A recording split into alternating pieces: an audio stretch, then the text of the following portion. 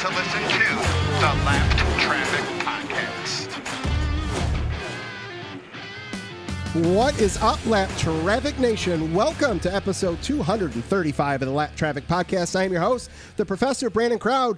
Let's get right into it. I am joined with my co-host for tonight for the third installment of the Lap Traffic J-Ski bonus shows. It's Dustin Albino. What's up, brother? How are you?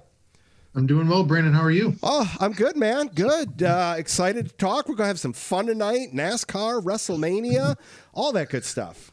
I can talk about NASCAR for hours, and I can talk about wrestling for hours, so I'm ready to go. Yes. Before we get into all that, how are your beloved Yankees doing? They're always stacked. It seems like every year. I'm going to a game this weekend, actually. Awesome. They play Tampa, so they're 5-7 right now as we record this. So it's just, it's typical April for them, but I'm sure they'll get it squared around, start hitting some long balls, and they'll be fine. You will appreciate this stat that just flashed up on the TV screen before I walked into the podcast room here. The Tigers are 4-6. But are first in the division for home runs. They've got 19 home runs and are sitting 4-6. It's almost 2 a game. Right? That's crazy. So, what's going to be fun is as we do this throughout the summer, tracking, like right now, like our records are the same, we're obviously fresh in, but as I imagine the bar is, yes. Oh, guys, we'll break fourth wall. Dustin and I are on Zoom, and we both just kind of spaced our hands out at the same time. That's exactly what's going to happen. Yankees will win 90-something games, and Tigers will have 90-something losses. You got it. You better believe it. Well, man, what you been up to last couple weeks, man? What kind of new pieces? What you working on? Yeah, as far as J-Ski, I have a couple new pieces out. This week we did a piece on Jesse Little and kind of, where he's at in his career with BJ McLeod Motorsports, why he went to BJ, from another smaller team in JD Motorsports last year being a rookie.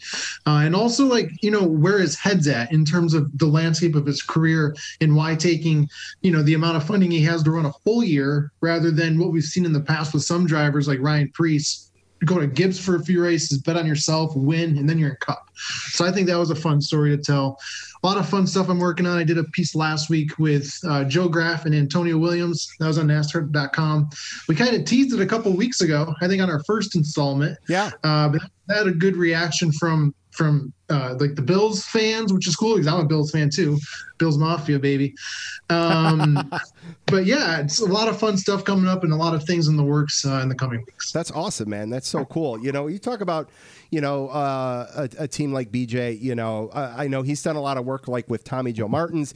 And I think maybe for the novice fan or the real casual fan, they really don't understand the value that guys like that provide for the sport and drivers in the sport. Like these guys, to the random casual viewer, I could see them looking at, BJ Motorsports and just kind of going like, why is this guy fielding 3 cars?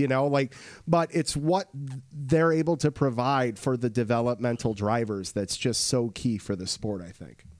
Totally agree. And also BJ is a very, he's a young owner and he's got the Cup team this year with Team Live Fast, also partnering with Matt Tift, very young. I'm going to get Matt back on the show. Matt, I haven't had Matt on in a minute, and he likes to give me a lot of crap for being a Michigan fan, and he's well past due coming on the show. Well, you can talk to him about the team and how it started off this year. But yeah, like you said, it's very good to have, team owners like BJ McLeod or even like Johnny Davis who, they've really overachieved or do overachieve for the budget that they run on. So same with BJ. This year his teams, they're quick. If you look at the speed chart, look at the results of 2 different things. Sure. As BJ was telling me for the story on Jesse, Jesse has laps where he's top 15 speed, repeatedly for an entire run, but then they have like a brake failure or something, something bizarre happens. So yeah, all teams have a purpose, and it's good to see, BJ give young drivers an opportunity. Absolutely.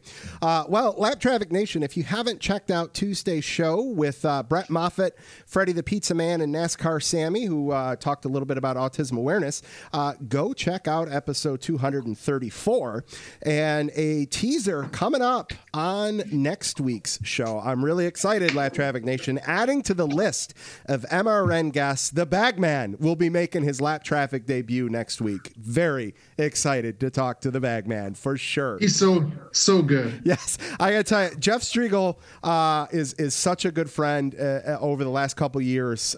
He's been on probably close to 20 times, and every once in a while I'll text him and be like, "Hey, can you get me so-and-so?" And he'll be like, "Yeah, let me reach out to him." And a couple of days later, I'll get their phone number. And I'm like, I'm really excited to talk to the Bagman. So. That'll be a good one. Yes. Very entertaining. Yes. But coming up tonight with Dustin, we're going to recap, talk a little Martinsville, got some listener feedback, and we are going to give you our professional breakdown from WrestleMania this past weekend. We are very excited to talk some WrestleMania. So absolutely. Fair warning, that might go a little long. So just going to preface that right now. So we'll get things rolling, man. Let's start with Martinsville. The 72 hours of Martinsville, is I called it on the show on Tuesday. Man, I want to just get your thoughts. Like, let's go back to Friday night. We got what? How many laps did we have to go before the end of stage 2 and this thing was going to be official? 34, right? So, and this is Martinsville. 10 minutes. I was going to say 10 minutes. And I had asked Moffitt this when I talked to him on Tuesday's show. I'm like, all right, break this down for me in terms of when you're in the moment on Friday night, do you just wish, like, man, I wish we could just go home? And after you run on Sunday, are you thankful that, you guys were able to finish and get the complete race in? And he said, based on where we're at with this team and trying to get a feel of things, sure, yeah. Was it frustrating? Absolutely. But they were glad to get that time in and to be able to learn for when they go back to Martinsville in the fall. So as a writer and someone that's been in media, and I know you and I have been at a couple tracks where there's been some rain and carryover, but when you're doing this as a job, more so than what I do this as, man, that's got to be grueling sitting in that media center for God knows how long. Well, yeah, and even for the Daytona, and following Daytona 500 this year, that was my first time, doing one of these with you, and I was at Daytona until after 4 a.m, and there was still people there, right? That's like crazy. So. Yeah, it was. I mean, the race ended at 12:30, roughly. I'm thinking back 2 months now, to the day. And the winner's press conference didn't get done until after 2:30. Like, it was a long, grueling day. So when it comes to Friday night with Martinsville, I mean, yes, 10, 12 more minutes, the race would have been complete. It would have been a full, half the race would have been over. Stage 2's done. Yep. Boom, we're going home. Yep. And I felt bad for the teams because, I mean, they didn't call it until after 12:30. Yeah. And I get why they did, though, because, they were planning on having a cup race Saturday, which they ended up, did get it started. Yep. And they had to switch all of the equipment out from the truck, the Xfinity haulers to the cup haulers, and then get them all out and bring all the cup ones in. So I understand why they had to postpone it to Sunday, but it really sucks for the crew because, I mean, by the time you load everything up, it's probably, I don't know, 2:30. I know some people that didn't get home to Charlotte, which is two and a half hours south of Martinsville. It's almost 5, a little after 5 o'clock in the morning. Yeah. Like, that's a long freaking day. That is brutal. Yeah. But That's intense.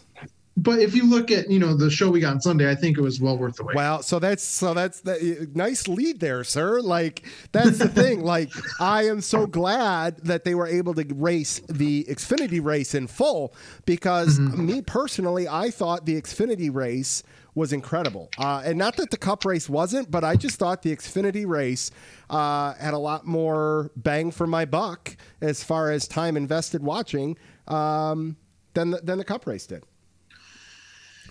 Yeah, I guess it depends on how you like your racing. And both these races, had a lot of cautions and a lot of both of them had fights, between teammates and one of them.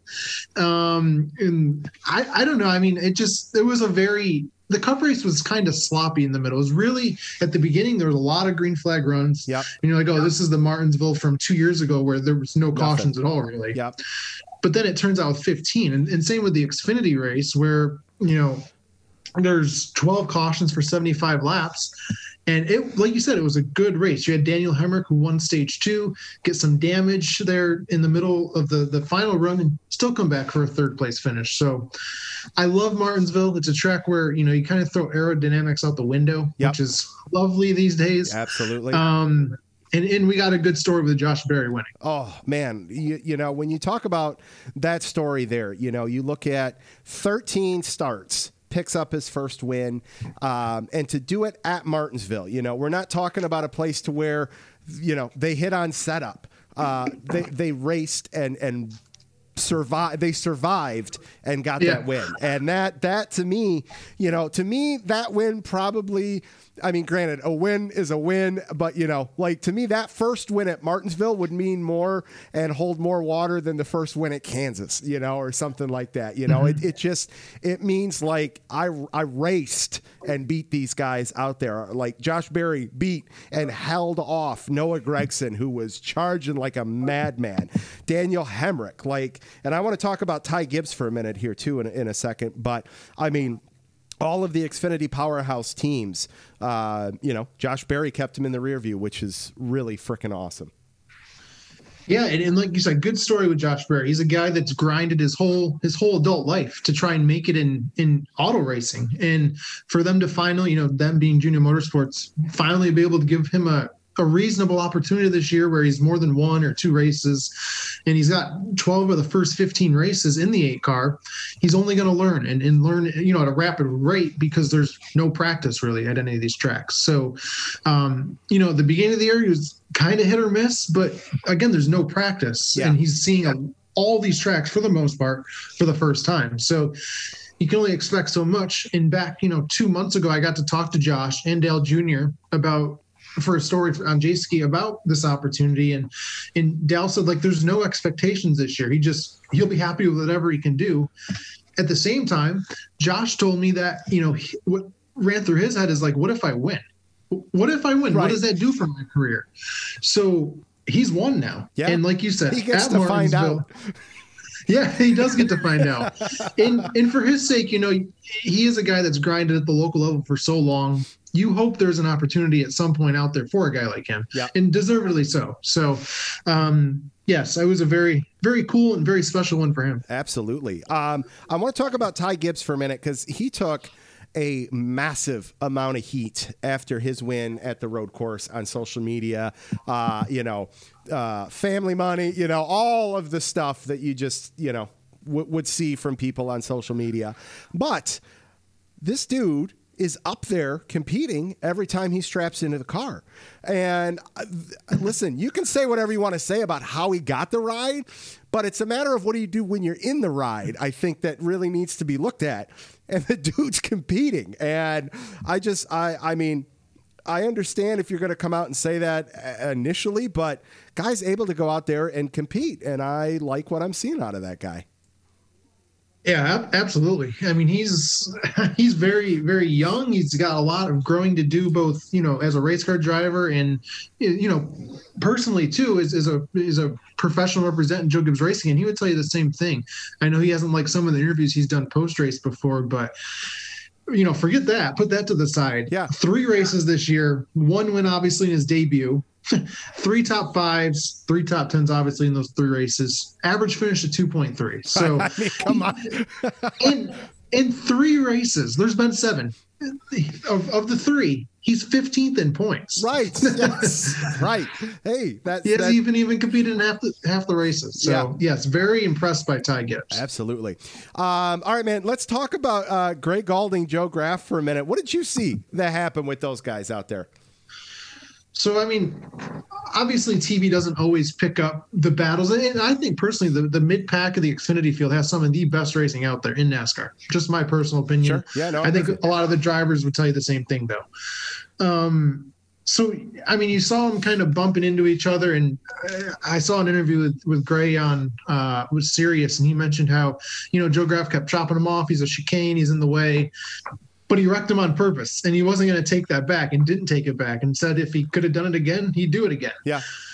So you got a guy in Greg Galding who raced for Bobby Dotter just 2 years ago, finished 13th in points, had a really good year, wrecking their equipment, both underfunded teams. Yeah. I don't know. I mean, it was being a little aggressive. It's Martinsville. I get if you think a driver's in the way or whatever, but I don't know. What comes around goes around. Should probably be a little more respectful. Yeah, no, listen, and I'm all about, throwing the gloves off and all that. Sure. And that's the thing. You both of those guys know the financial spot that both of those teams are in. And like you said, a little bit more respectful, like, hey, you want to go frickin' throw some haymakers, Noah Gregson style afterwards, go have at it, because that just means that's more viewers next week. That's more eyes on the sport. The mantra, hey, don't take it out on the track, take it out, on pit road, and. Yeah. And this one, I mean, we didn't see the full, how this fight started. The cameras caught it up mid-fight. Yes. So, I saw some team members send out tweets saying how, the video was after punches were thrown. So yeah, who knows how bad it really was, or how physical it did get. I guess that's only for the universe to know. Right. We'll never find out. But that was something. And I mean, that leads right into the cup race too. I guess actually the night before with teammates at Rick Ware Racing. Yeah. Yeah. Go ahead. Fill us in. Yeah. So, I mean, it was right before the caution came out that, ended up halting the race for 15 hours or whatever it was. I guess more than that, really 17 or 18. But Cody Ware just dumped James Davison.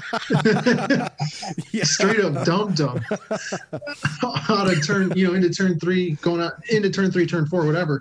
And I reached out to Rick Ware, obviously team owner of Rick Ware Racing, and he mentioned how, he wasn't very happy with the whole scenario. And then on Corey LaJoy's podcast this week, Stacking Pennies, he mentioned how there was a fight between the two of them. I don't know. Neither one of them confirmed that. So right. I don't know if that's accurate. But, I mean, that's not a good look when you wreck your teammate. And when one of the drivers is the team owner's son, right, and wrecks his father's car. Yeah. So, I don't know. That is obviously, it's emotions, it's short track racing, right? Short track racing. And is that a matter of, emotions just got the best? Is there some real beef? That is not one meeting I wanted to walk into on Monday. I would have liked to have been a fly on the wall. Absolutely. Oh, man. All right. Well, let's talk a little Martin Truex Jr. here. I mean, the guy goes on what was it, an 80 short track winless streak, and then has just gone 5 for 11 a rampage since. Our first 2-time winner this year. I'm not going to be surprised if he's our first 3-time and picks up the win this weekend at Richmond. But just...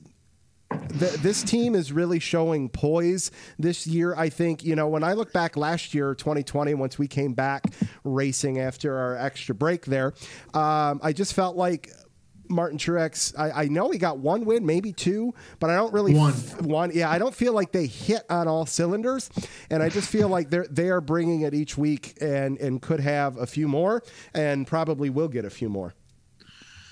So obviously last year is James Small's first year as Truex's crew chief, replacing Cole Pern, who I guess retired or went out, to Canada to live greater pastures or whatever. But you mentioned, how he had 1 win coming in Martinsville last year, and they were just kind of so-so all year. But I say that they had a streak of 8 straight top 5 finishes during the summer between Kansas and the final race of the regular season at Daytona. So, but none of those were wins. They were all 2nd, 3rd, and 4th place finishes.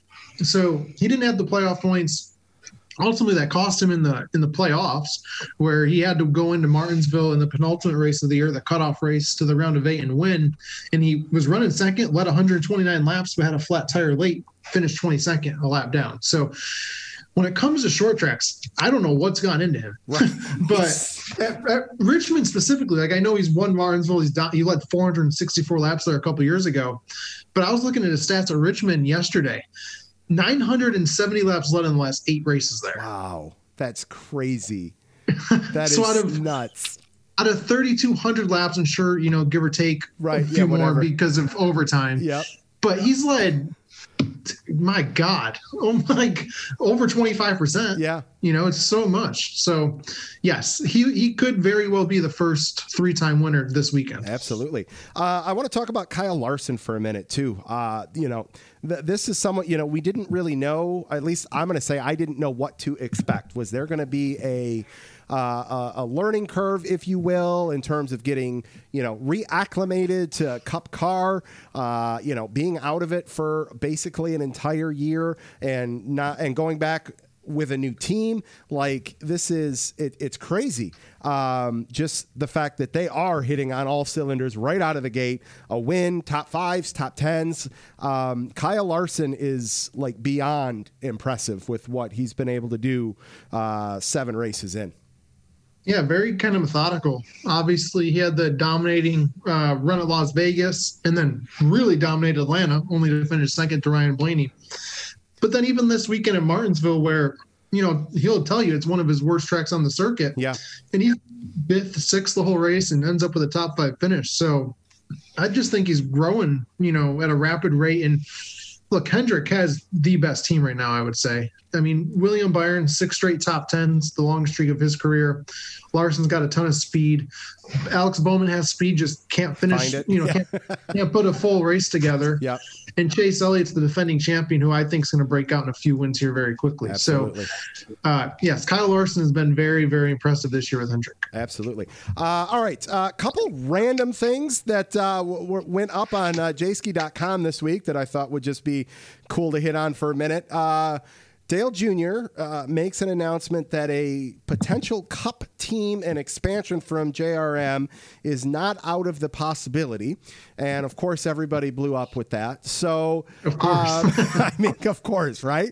And that's cool. Like, this is a guy, like, that just wants nothing more than to give back to the sport. So how, we could what if things to death, but how cool would that be? So it would be cool, but the odds of it happening, personally, I don't think are very good, and I think Junior doesn't think they're very good. And he kind of mentioned this. It's kind of one of those things where I feel like he probably, in retrospect, hindsight, probably wish he hadn't have said in the public eye that he had talks with Kelly, his sister, about it. About if there's any time to start a Cup team or move up to Cup, I should say, it's now because of a new car. Sure. Significant amount of funding, way more than they have right now, to even run just one car. So do I see it happening personally? No. Would it be very cool and awesome to see and, see Dow, because he's given back to the sport in so many ways. Look at some of the drivers that have gone through Junior Motorsports. Absolutely. Brad Keselowski, Martin Truex Jr., back before Junior Motorsports, really. Chase Elliott, William Byron, there's so many of them. Yep. Stars now. So, yes, it would be very cool to see him take that to Cup, but I don't see it happening. Yeah, no, I hear you there. And then lastly, news came out that starting at Darlington, they're going to start very, very, very limited, letting some people into the infield, single numbers or single digits per team to get into the garage area and all that kind of stuff to start opening back up and just to test the waters a little bit, which, hey, as limited as that may be, it's a great step in the right direction. Absolutely. You hit it right on the head there. It's kind of like baby steps, right? And we say that, but it's kind of a big step because for over a year now, in terms of, 36 races, it might not be a full year in the calendar yet, but over 37, 38 races now since they picked up the season back last year at Darlington. Yep. There's been nobody in the infield. So for them to just say this weekend we're putting a whole bunch of people in there, and I say a whole bunch, not thinking about the past where literally there's a whole bunch of people. But if there's 8, 9 people per team or whatever the number is, even 3, 4, whatever, it's going to add up, and it's baby steps. So eventually, hopefully, everything gets back to normal. Right. Hopefully sooner rather than later, drivers can fend off fans looking for autographs. Gotta love that. Especially when like you're going to a hauler or whatever to go get an interview and you just drivers are getting swarmed. Lovely times. Yes. All right, Lap Traffic Nation, make sure you check out the website, thelaptrafficpodcast.com, Facebook, The Lap Traffic Podcast, YouTube, The Lap Traffic Podcast, and of course, Instagram and Twitter at Lap Traffic PC. Don't forget about the giveaway, creeping up, less than 140 away from giving away the Clint Boyer diecast and some Lap Traffic swag. Of course, got free stickers and koozies for you if you fill out the contact page on the website. I'll send them out for free. And make sure you're following Dustin on Twitter at Dustin Albino and Jayski at jayski.com, NASCAR.com, all that good stuff there, sir. Did I hit it? Or is there anything else you want to plug? You got it all. Just go look at our articles, all the original content, and also, we're a one-stop shop. I say that repeatedly, I feel like, but that's all right. You got everything Cup, everything Xfinity, everything trucks. You want it, it's there. Excellent. All right, sir, let's press on. It is time for some WrestleMania talk, man. Let's start out with this. Just overall, what was your perspective, what you thought we were going to get before Saturday night kicked off versus what we ended up getting after Sunday? Yeah, we could literally talk hours about this. Yes. But so... And you and I think we hit on this a couple weeks ago, but the build for this year's WrestleMania was just subpar. Like, it wasn't good. There was a couple of stories like the main event between Edge, Daniel Bryan, Roman Reigns that were really good long-term storytelling, which I don't know about you. I would imagine I love that stuff. Yes. No, build it. Give me, I want to feel invested in a reason why I want to see it come to an end at WrestleMania. Mm-hmm. I would prefer them to not do the the last pay-per-view in March. Like, I don't need that pay-per-view. Mm-hmm. Like, I would rather a 6-week build from February to WrestleMania. I agree with that. And I'll take it one step further. I would like for their only, you have the Royal Rumble there in the end of January or whatever, and then they have 2 pay-per-views right now. Yeah. Between the Royal Rumble and WrestleMania. Yep. Just get rid of both of them. Yeah. Oh, I'm down with that all day. Yeah, because then you have a 10-week or so storyline, or 10-week or so build towards WrestleMania, your biggest event of the year. And this year they had a event 4 weeks out from the Rumble, and then 3 weeks after that. So 3 weeks before WrestleMania, you're having a pay-per-view. Yep. This would have been the best year to do that because, years past, right? I get it. It's all about the money. So if you can fill a stadium with 15,000 and get pay-per-view buys, I get that. But you've gotten rid of your network, so you're not worried about subscription buys. You don't need to sell the pay-per-view seats. So this would have been the perfect year to get rid of those in between pay-per-views and really build that up. Absolutely. Totally. So I couldn't have worded that any better. And we just got a lot of short-term storylines that started at that final pay-per-view. So you have a 3-week or less build, really. Yep. And that's just like for Bianca Belair, Sasha Banks, all-time match. I think it's probably my second favorite women's match I've ever seen, only behind Sasha Bailey, NXT Brooklyn, takeover 5-6 years ago now. I loved that match, but the storyline behind it, really, there was none. Yeah. No, I'm with you. And there should have been. I mean, this is an all-time talent in Sasha Banks, someone that's been a grinder for the past 6-7 years on the main roster. And then you got the rookie Bianca Belair, who in her first WrestleMania main events night 1. Yeah. Very good match, though. Yeah, no, I thought it was great. Some of the matches for me, like I had no idea what I was going to get with them. And, like the Raw Tag Team Championship match, I mean, I really felt bad for the New Day having to go in there. AJ, you look at what he did last year's WrestleMania, that graveyard match with The Undertaker, one of the coolest cinematic wrestling things I've ever seen.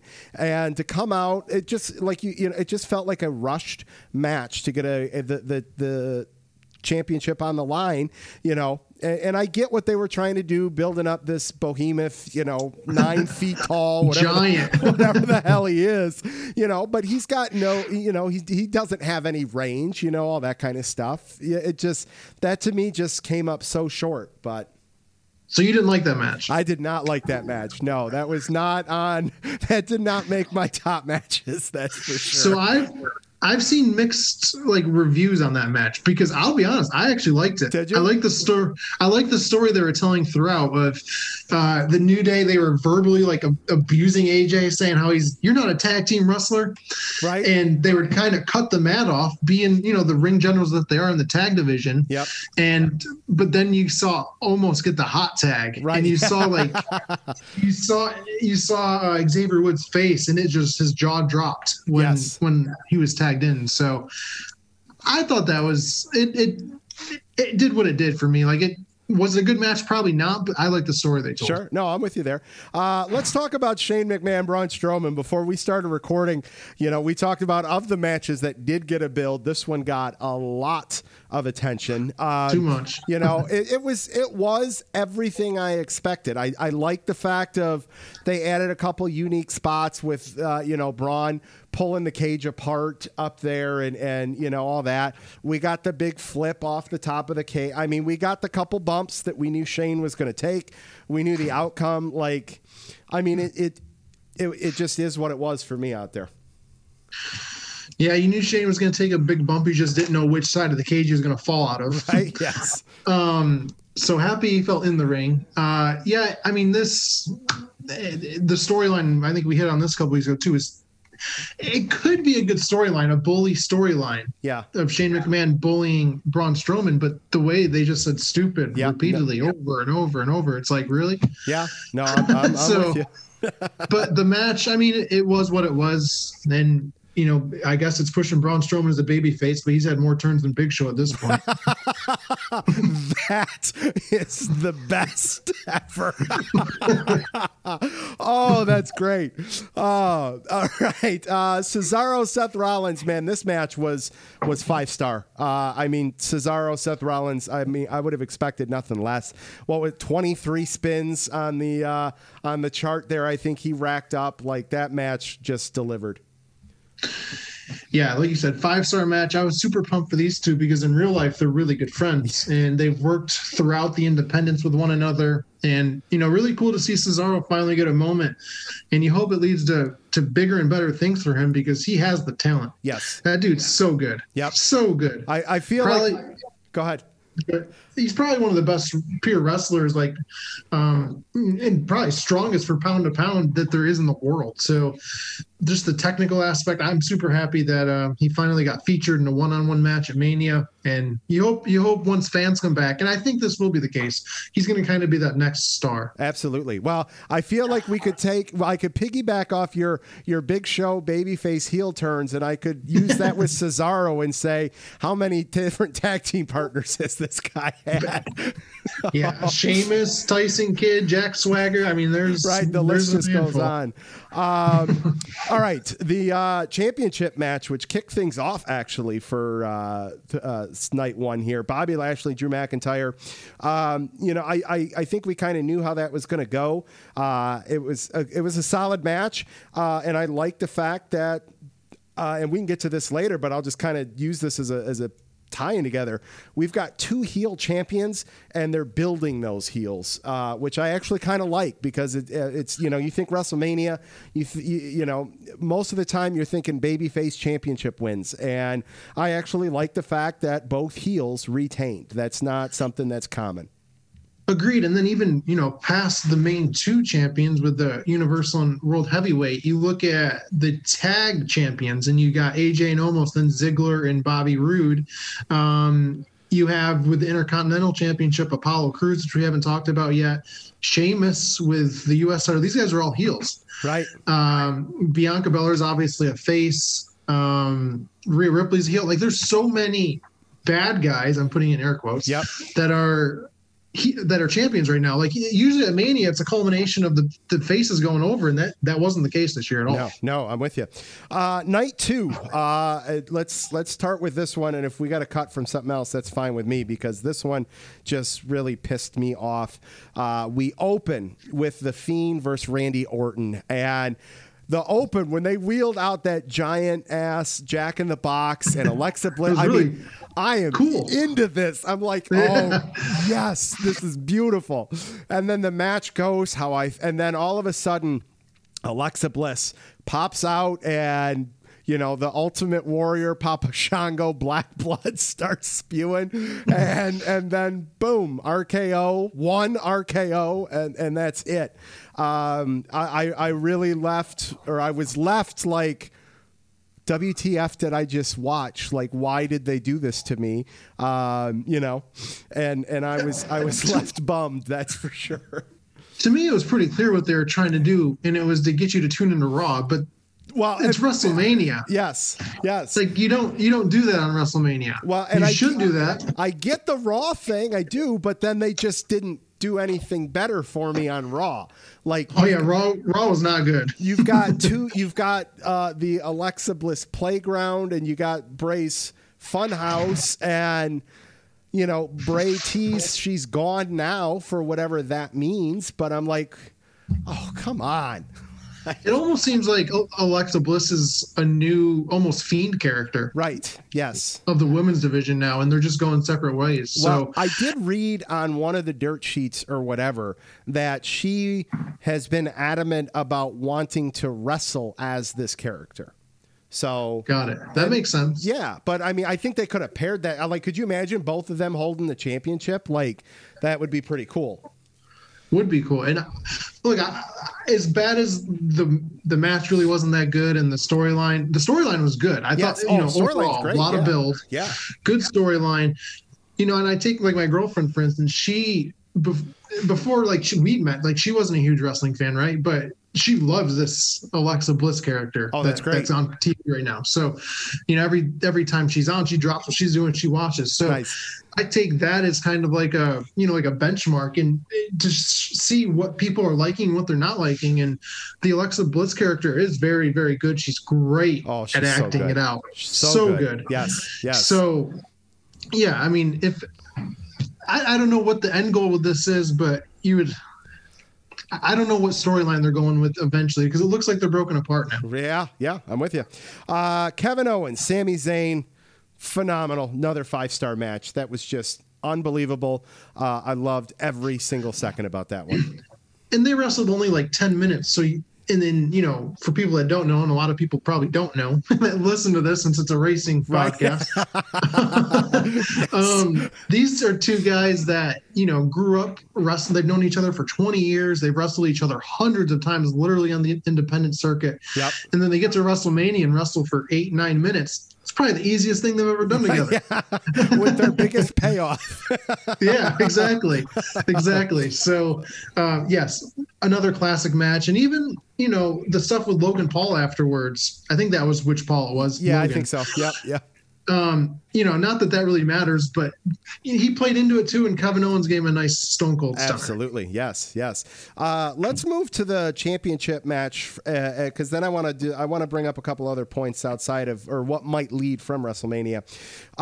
Roman Reigns, Edge, Daniel Bryan. The longest match of both nights, 21-ish minutes there. Solid match.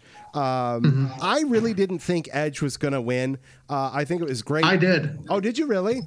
He was my pick, yeah. The only reason why I say I didn't think so was just because I think he's good for some one-off spots and stuff like that. But I think to carry, I don't know, his body is there to hold. I guess hey, they could have given it to him and he could have dropped it at the next pay-per-view and not had to do a whole lot of ring work for that. Or maybe this was just a test. Maybe he just wanted to see, can my body withstand a match, and let's go from there. Maybe he gets a rematch.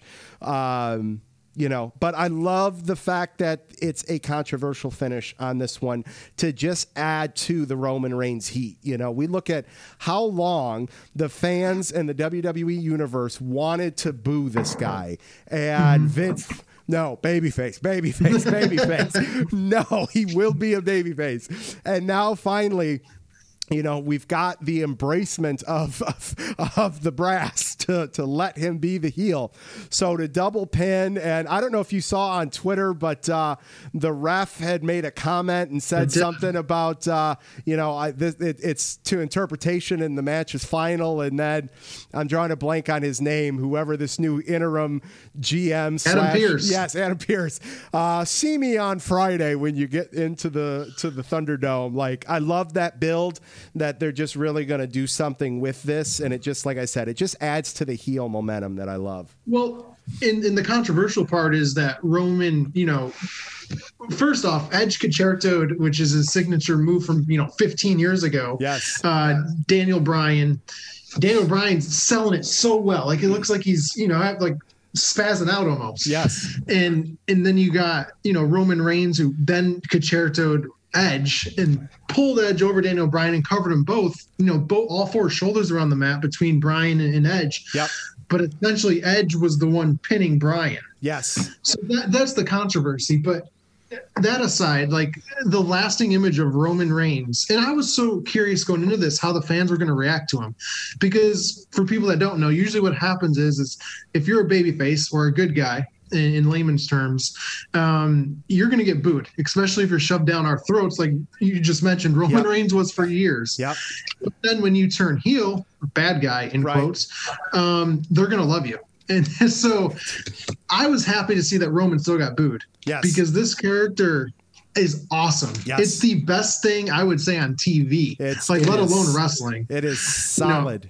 I mean, and anything Paul Heyman touches turns to gold. So absolutely, so you add that into there,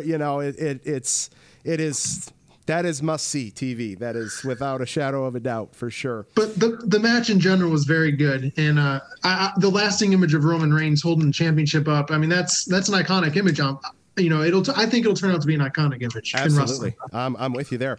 All right. We can end the WrestleMania chat with this. I want to talk real quick about Charlotte's new look. When she came out Monday night, looked damn good, if I may say so myself. And coming out, kind of trying to, looks like, she didn't come out in the robe, kind of trying to drop the Ric Flair tie and trying to reinvent from a heel perspective, which I absolutely love. And all it's doing is just making me crave Becky Lynch coming back sooner rather than later. Yeah, she too, being Charlotte, is such a good heel. So much better as a heel than a face. Yeah. But also, like Big Show, so many heel and face turns. Yes. But with that said, I truly think the other night, Monday night, like, she was the bright spot of Raw. Raw was terrible. Yeah, it was pretty bad. Yep. But her promo, I think, was probably the best of her career. Yes. I really do. Oh, she delivered. Yeah. I feel like you got the true, how she truly feels. Yes. And so, yeah, in terms of Becky Lynch, I mean, I think a lot of people were disappointed because she kind of hyped a return at WrestleMania or teased it. Yeah. And it didn't happen. So I think she comes back, sooner or later. Let's not forget she's only 4 months postpartum right now. Right. Yep. So I would say probably SummerSlam she comes back. I'll be good with that. All right, man. Let's. We've gone a little long here. We got just a couple follower interactions, questions. Let's get to those, and we can close this thing out. Let's do it. Matt at Camper News Net. Do you think we're going to start seeing drivers who have already won start to win again? And how many different drivers do you think we'll see this season? Yes, absolutely. I think we will, because, you still look at some of the drivers that haven't won at the couple of, I'm assuming this question's about, and you got Denny Hamlin, who 7 top 5s in 8 races. Right. He's done everything but win. Yes. Chase Elliott, same thing. Yeah. Chase is going to win. Harvick's going to win. Keselowski's going to win. There's 11. I would think probably Bowman's going to win. There's a few others that could win. So I bet you're looking at, then you also got like Coda, Talladega, which could provide a new winner. Yep. Daytona, the regular season finale. I was there last year, and the intensity in that race was all-time high. Because if you win, you're in. Yep. I think we see 14 regular season winners. That's a solid number. Yeah, it'll be the most I think we've had under this format. Yeah. I was thinking somewhere between 11 and 13. Usually, it's at some point like that parity line kind of just once it's there, then it's a quick drop right after that. So it's Kyle Busch. I forgot to name him. Should get a win. Yeah, absolutely. Yes. So then you're at 13. And then like I said, you got Talladega, which anything can happen. Daytona. Yep. And then we got all these new tracks this year. I think 14 is a good number, but yes, I do think we're going to start seeing drivers start winning multiple races, frequently. Absolutely. Jared at JTM0086, talk about sponsorship for small teams in Cup, Xfinity, Trucks, ARCA. For me, I think when you look at what sponsor, I would just reference and go back to what Marcus did in the Truck Series a couple weeks ago in throwing a wrap on all these trucks and tying your finish to how much you're going to get. I think the going rate was $15,000. $15,000 helps these guys tremendously when we're talking, underfunded teams and in these lower series. That just goes so much. Like if BJ could get a guaranteed $15,000 a week from somebody, I'm sure he'd be ecstatic. Absolutely. And you see what Marcus is doing not only for trucks now, but it looks like it's starting. I mean, look at Trackhouse. Camping World sponsored the 99, I think, 3 or 4 times this year. Yeah. And he had a couple of good tweets this afternoon as we record this about, why he sponsors it. The Josh Berry deal, because it looked like after Josh Berry's win on Sunday that there's going to be a deal between potentially Camping World and Junior Motorsports to sponsor the 8. It comes out on Wednesday that Tire Pros is actually going to step up 2 more races and sponsor Barry. So, but yeah, Lemonis has done a great job this year. But in terms of sponsorship in general, like there's a lot of unsponsored cars or trucks right now, and that doesn't always look good. And of course, financially, it's not good for the teams, right? Because then it's like if you ever see a Johnny Davis car that's red. And a lot of times they are. Yep. That means he's spending his own money usually. Yep. So, I mean, and you look at what was it, Moffitt a couple years back. I don't know if it was with Hattori or with GMS, but I mean we're talking about a former Truck Series champion. Running. It was with Hattori. It was with Hattori. It was the year he won the championship. Yeah, and he's going on like a 4 or 5, season win total, racing for the championship, and in the playoffs was running unsponsored. Like, anything. Helps. Now, is the Lap Traffic podcast going to be able to call up, some team that doesn't have a sponsorship and be like, hey, I'll give you guys $250 to throw my logo on the quarter panel? They're going to laugh at me, Yeah. There's still like a minimum threshold that these guys have to abide by just to keep things whole throughout the sport. But at the same time, it's got to make sense for the sponsor. And And right now, we just talked about this like 20, 30 minutes ago. It's so hard to sell sponsorship right now. I've had so many drivers and team owners tell me, especially from the lower funded teams, underfunded teams, how difficult it is because they can't guarantee that they're going to allow those sponsors or the VIPs inside the racetrack. Right. That's a big selling point. Yeah. Yes. Absolutely, because they want to be close to the action. They want to make a weekend out of it, and they want to get their employees to the track. Absolutely. So, I think, like we said, baby steps, but I think it's not going to start getting easier because it's very hard to sell sponsorship, right? Especially right now in 2021. But I think we'll, hopefully it kind of levels out. Yeah, no, I'm with you. We got 2 more here. Ryan at Ryan Voles 4. All-Star race at Texas. What will it look like? What tracks would you like to see get an All-Star race? Should it rotate, etc.? Absolutely should rotate. I want to get your take on this too, but I think it should absolutely rotate. As far as Texas, I understand why it's at Texas this year, because it's going to be hard to get out of the SMI. Like I don't ever see it going out of the SMI, family, per se. Which obviously they had it at Charlotte for years, almost 30 years. They had it at Bristol last year, also an SMI track, and then this year at Texas. Unfortunately, the racing at Texas the last few years since they kind of reconfigured it hasn't been the best. Yeah. So as far as what it'll look like, I can't say it's going to look very good. No. But Eddie Gossage is a guy who I think could put a lot on the line as a track promoter, and hopefully it'll lead to better racing at the track. Yeah, no, I hear you there. For me, and I've been vocal about this on the show, and I don't know if you and I have talked about this. I'm not a big fan of all-star anything. I don't care if it's NASCAR, baseball, football, basketball. For me, I would rather see skills comp than the all-star race, just because I get it. We're running around to win a bunch of money. Like, it's an all-star race every week. You know, we're just going to set these crazy ass parameters to hopefully get a 20-car field. Like, I would much rather see something unique. And the thing I understand is you're not going to draw 15,000 people for a skills comp. I understand that. So that would have to be done at a same event weekend or back-to-back weekends, kind of like we have done at Charlotte in the past before the 600.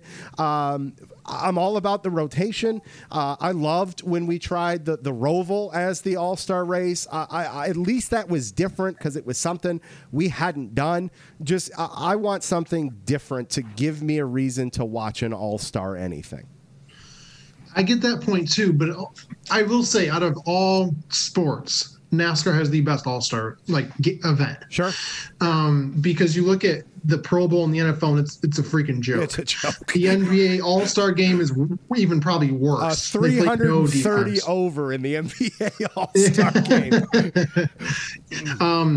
game. Baseball. So baseball was good when it determined, what league won, and they get home field advantage in the World Series. I like that. Yep. But they've done away with that. So as far as all-star races or all-star games, I should say, I do think NASCAR is the best one. Yeah. Because there is still something on the line. Sure. Now, I said earlier I like it rotating, but I also don't mind it being solely at Charlotte. And I know, that might make some people cringe. But in a way, it gets the families of all the people that work on the teams that don't get to go to many races to a race. Yep. And, I like that aspect of it. So I could see it rotating, but I also could see it, I'd be in favor of it staying in Charlotte too. It doesn't really matter to me. Texas, though, I don't know. Look, old Texas was so good. Right, yeah. So good. And this, I will say, last July's race in Texas was pretty good with Austin Dillon winning. Yeah. And maybe it's because we saw a surprise winner. Because he, too, when he got out front and Tyler Reddick in second, you couldn't pass. So it's going to be a track that's all about clean air, and that's what we'll see the All-Star race this year. I'm with you. All right, man. Let's call it a wrap. Lap Traffic Nation, that is going to do it for episode 235 of the Lap Traffic Podcast. Make sure you check out the website, thelaptrafficpodcast.com. Go get over to jski.com, nascar.com. Make sure you follow on Twitter at LapTrafficPC. Make sure you follow Dustin at Dustin Albino. Go check out all the stuff at jski.com, nascar.com. Huge thanks, Dustin, man. This was so much fun. Enjoyed the WrestleMania talk. Can't wait to do this again in a couple weeks, sir. And don't forget, Tuesday, the Bagman from MRN will be on. Don't get caught chasing the lucky dog. Make sure you tune in each and every week to the Lap Traffic Podcast. See ya.